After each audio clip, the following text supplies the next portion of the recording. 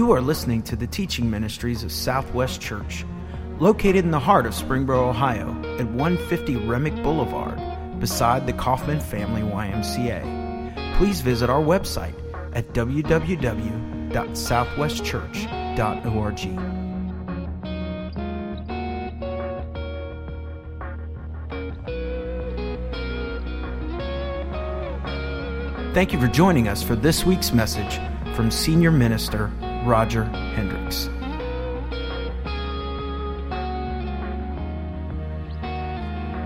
Happy that you're here tonight to celebrate Christmas with us here at Southwest. And as I just prayed, I hope you have found the music as meaningful as I have. For the past 4 weeks, we've been unwrapping the Christmas story here at Southwest. And each week we've literally opened a present on stage, and then we've put it on the bookshelf in this cozy little family area that I'm standing here up on stage. And this week we want to point to yet another gift that's up here on the bookshelf, because it's this gift that we want to point to tonight and seek to try to make that very meaningful to you. But before I get into talking about the meaning behind this object, let me share with you briefly that in previous weeks, as we've unwrapped different objects, they pointed to different parts of the story, of the Jesus story, told in the different Gospels. In the Bible, there's 4 Gospels that tell the story of Jesus, his life, his ministry, his teaching. And leading up to tonight, we've looked at 2 of the 4 Gospels, Matthew and Luke. And in Matthew and Luke, we find the answers to who, what, when, and where about the Jesus story.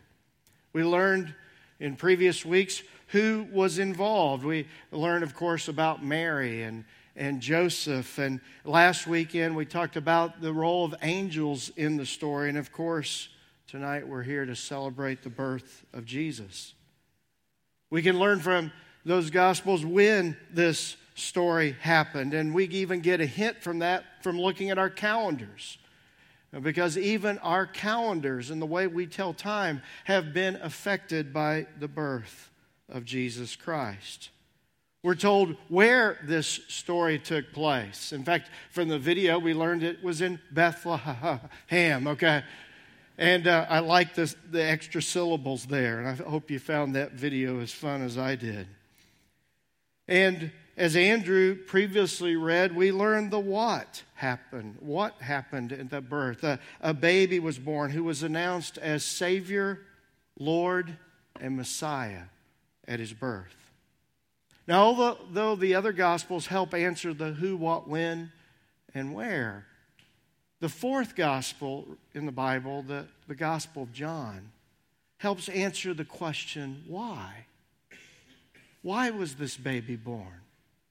And why should that be significant and meaningful for each and every one of us here and every person on this planet? So let's read how John began his gospel, because he tells the beginning of the Jesus story different than the other gospel writers. In John chapter 1, in the very first 3 verses, we read these words. In the beginning was the Word, and the Word was with God, and the Word was God. He was with God in the beginning. Through him all things were made. Without him nothing was made that has been made. John begins unfolding the story in a very creative way. He links the Jesus story back to creation itself. If you go back to the very first chapter of the Bible, we read in the very first book, Genesis, the first chapter, we read, in the beginning God created. And yet John's twist is a little bit different. He says, in the beginning was the Word.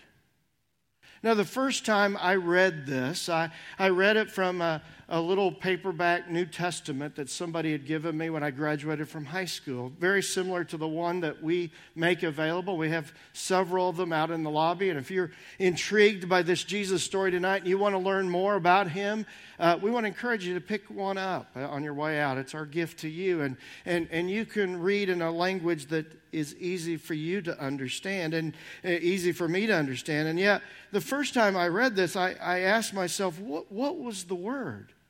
What's John talking about? And then I noticed that the word was capitalized. And so I began to ask myself, is this word a person? And then I got to verse 14, and it reads this way: the Word became flesh and made his dwelling among us. We have seen his glory, the glory of the one and only Son, who came from the Father, full of grace and truth.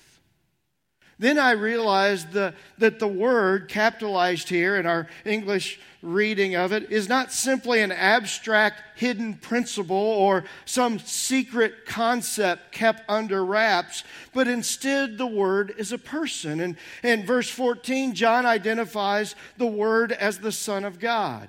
In fact, if you go back and substitute the term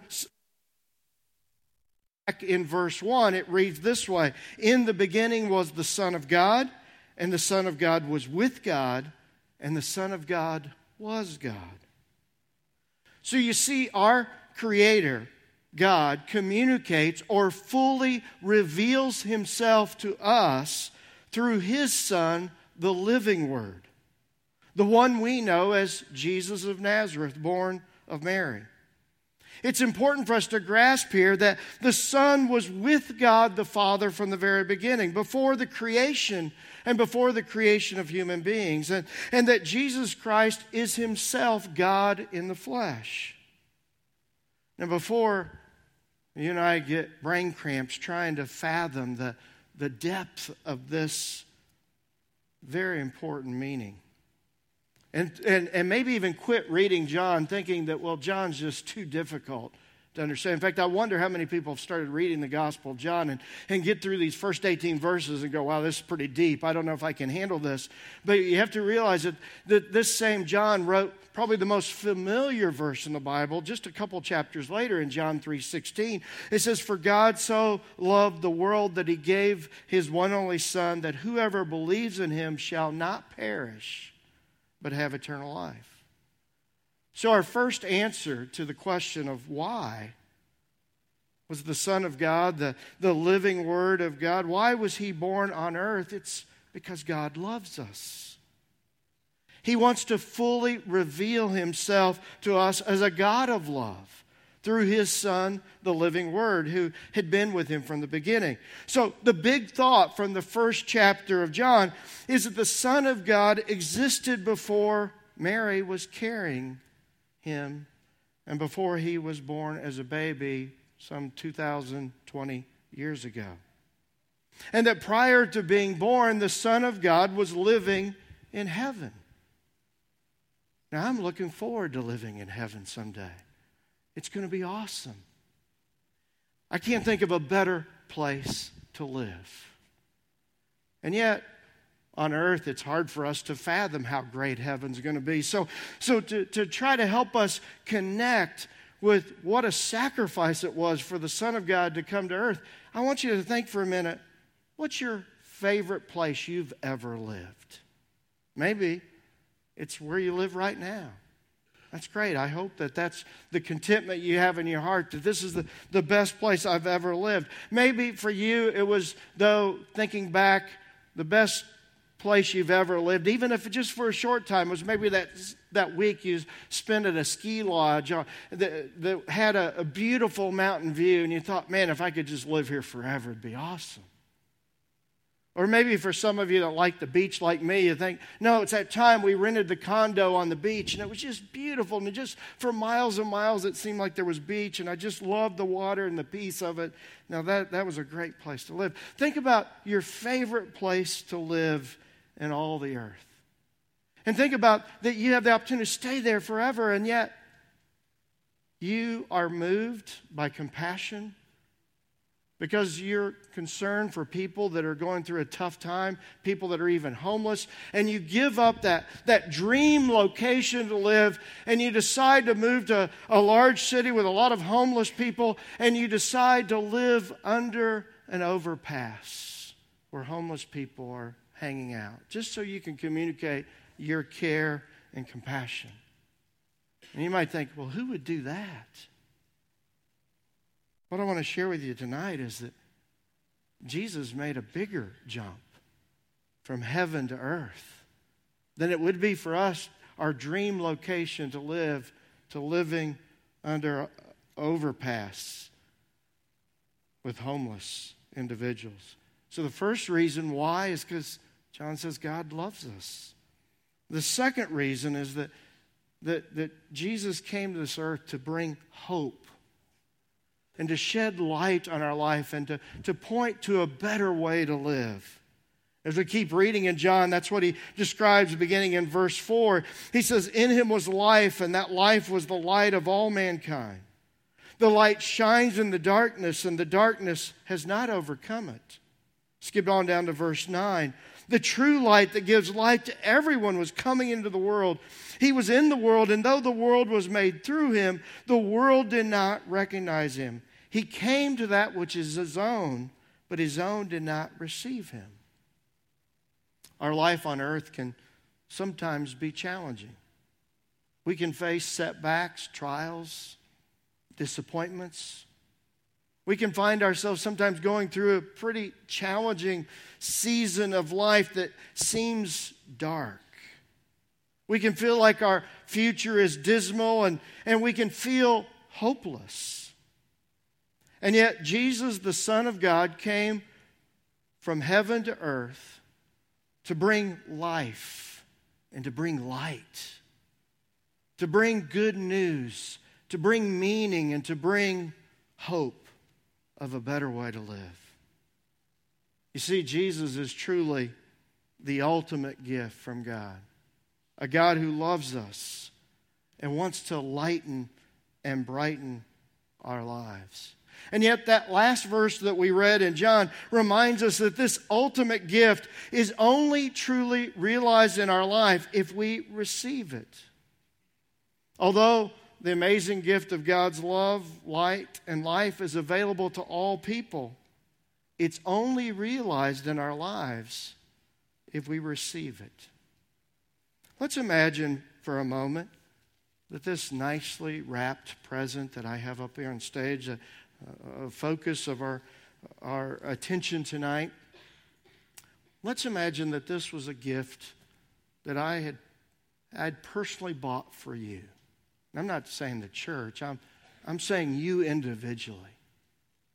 And let's say following this time of worship, I sift through the crowd and I find you. And I say, I want you to know that I spent a lot of time thinking about this, and I bought this gift just for you. I think you'll find it meaningful. In fact, I think it'll light up your life. I've been waiting to do that, okay? Last night I pushed the wrong button. I was up here. It really lost the dramatic effect when you push the wrong button, okay? I never had one of those shoes that light up, kids, when you walk, so this is the closest I'll get to it. But what would you think if out of all the people here, I sought you out and said, I brought one gift, and it's for you tonight. And you said, oh, that was really nice. But you said, I'm here with family. In fact, we're going to go out to dinner afterwards. I don't have, is it okay if I just open it later? That's fine, it's fine. It's a gift for you. And so I just want you to open it later tonight, or at least on Christmas Day. Open it because it's my gift to you. Now, let's say next week you come back, and we're going to have services next week on a weekend, on New Year's Eve and New Year's Day. And we're going to have one more message in this message series, and we're going to have one more object up here on. And you say, I want to come back and see what he puts on that top shelf, okay? And find out where he's going with this. So you come back, and I see you, and I find you in the crowd. I said, what'd you think of that gift? Roger, it's been a busy week. We had family town. We traveled. I'm sorry, it just got hectic. I never got around to open. That's okay. It's okay. It's a gift for you. I just think you'll find it very meaningful. Then some time passes, a couple of months. I'm at a restaurant with my wife, and you see me, and you come up to me. I was just talking about you the other day and how nice it was for you that on Christmas you gave me a present. And what'd you think? Did you like the gift? Well, after the holidays, the kids are in new sports. We just got busy, and I'm sorry I haven't opened it yet, but I'm going to get around to it. Now, if you were me, what would you think? I went to great effort to get you this gift, and you said you appreciated it, but you never got around to unwrapping it. You never got around to personalizing it and truly accepting that gift into your life. You see, my fear is that we can do that with Jesus Christ. John continues in verse 12. He says, "Yet to all who receive him, to those who believed in his name, he gave the right to become children of God. Children born not of natural descent, nor of human decision or a husband's will, but born of God." Do you see what John's saying? He's saying to those who will respond to this ultimate gift of God's Son, and by faith, John says we can receive the promise of new life and the right to become an adopted part of God's family. You see, it's one thing to gather with some other people on Christmas Eve and sing some songs and hear some facts about Jesus' birth and say, yeah, I intellectually believe there's a historical guy named Jesus and that he was born in Bethlehem, and I believe all that's true. And yet it's an altogether different thing to truly respond with all of our hearts to this ultimate gift. To truly believe that he is the living Word of God. To believe that he is the light to shine a path for us to live. And that when we find ourselves off that path, that we take corrective measures. The Bible describes that as repentance. And then to acknowledge to ourselves and to others and to confess him not just as the Son of God, but as Lord and Savior. And to truly experience what John talks about here, to be born again, born into God's family by experiencing the good news of forgiveness and eternal assurance promised in baptism. Here's my question for you tonight. Not just are you here to celebrate and acknowledge that he was born, but have you truly received him as your Lord and Savior? And some of you say, yeah, I did that years ago. Well, how's that gift impacting your life day to day? Jesus said part of following him is it's a daily decision. And are you continuing to daily respond to him? Or are you just content to take this incredible gift and acknowledge that it's been given, but put it back up on the shelf and say, yeah, I'll revisit it again. Maybe next year. You see, it's one thing to give lip service to the gift. It's another thing to truly receive it and respond. This week, I came across a story told by Dave Stone, a pastor in Louisville, Kentucky. And I want to share it with you because I believe in closing, before we have a time of communion and then have a couple final songs, I think that this story helps illustrate the why behind why Jesus came. Why did Jesus come from heaven to earth for us? The story is told of a young couple, husband and wife with 2 small children. They had gone through a pretty rocky time. It had been challenging, it had been stressful, and the wife was really getting burnt out, and she just felt like she needed a break. She started telling that to the husband, but just life was busy. And finally, one day, he wakes up in bed, but instead of his wife being there, there's a note. And the note said, I need a break. I need to get away. Well, he knew she needed a little bit of space, so he just texted her that day, hey, I know you need a little break, but I just want you to know I love you and I need you and I'm looking forward to you coming home. The next day, she still wasn't home. So he begins to call. At first, he leaves messages. I want you to know I love you and I need you. The kids and I want you to come home. Eventually, she picked up the phone, and it wasn't just a message, and he told her in person over the phone, I love you, I need you, I want you to come home. And he could even hear her whimper. He could even hear that was moving to her, but there was a stiffness, there was a resistance, and she said, no, I'm just not ready to come home. And finally, he got more intentional as Christmas started approaching, and he hired a private investigator. And the private investigator searched and searched and finally found his wife in a rough part of Las Vegas at a seedy motel. The husband made arrangements for the children, somebody to watch them, and he traveled from the Midwest where they lived all the way to Las Vegas. And those days leading up to his trip out there, she was starting to feel lonely. She was starting to feel very desperate. And after receiving numerous calls every day and texts and messages, finally she hears a knock on the door. She throws open the curtain and sees her husband standing there. She opens the door, falls in his arms, and he says, I love you, I need you, I want you to come home.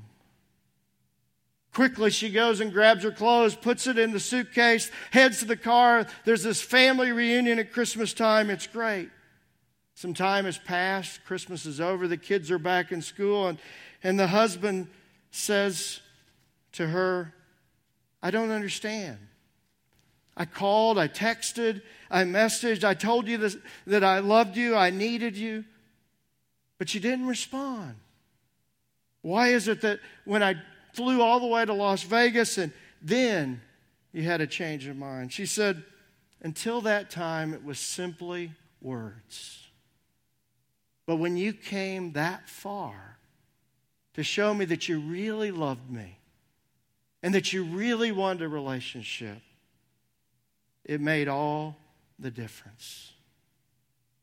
Aren't you glad that God just didn't send words, I love you, I want a relationship? God came all the way from heaven to earth. This is the ultimate gift. Are you willing to embrace it with all of your heart and with all of your life and respond to that gift every day of your life? I hope you will. If you don't even know how to respond, we'd love to know how we can help you. But maybe for all of us, a first step is just to observe a time of communion. We've got 3 tables up here. We've got 4 tables in the back. And we want to invite you during the playing of some music to make your way to the nearest table and take a piece of bread and to realize that we're here to recognize tonight the one that came from heaven to earth, that became flesh. Real person, Jesus of Nazareth. But not only did he make the sacrifice from heaven to earth, he eventually went to a cross and to make the sacrifice of shedding his blood so we could be forgiven. So as you dip in the juice, remember the sacrifice that he made. And then as you take communion tonight, as I'm going to ask myself, I want you to ask yourself, how am I responding to this gift? And am I going to live a life that shows I truly appreciate the one who didn't send words, he came. Let's pray together. Dear God, thank you. Thank you for your incredible love, for your plan of not just sending messages you love us, but you showed us by sending your Son. Jesus, thank you for giving up heaven to come here. Help us not just tonight to appreciate that, but help us live lives that show our appreciation of the sacrifice that you made for us. Just to let us know that you love us and you want a personal relationship with us. Help us examine our effort and our response to that love at this time. It's in Jesus' name we pray. Amen.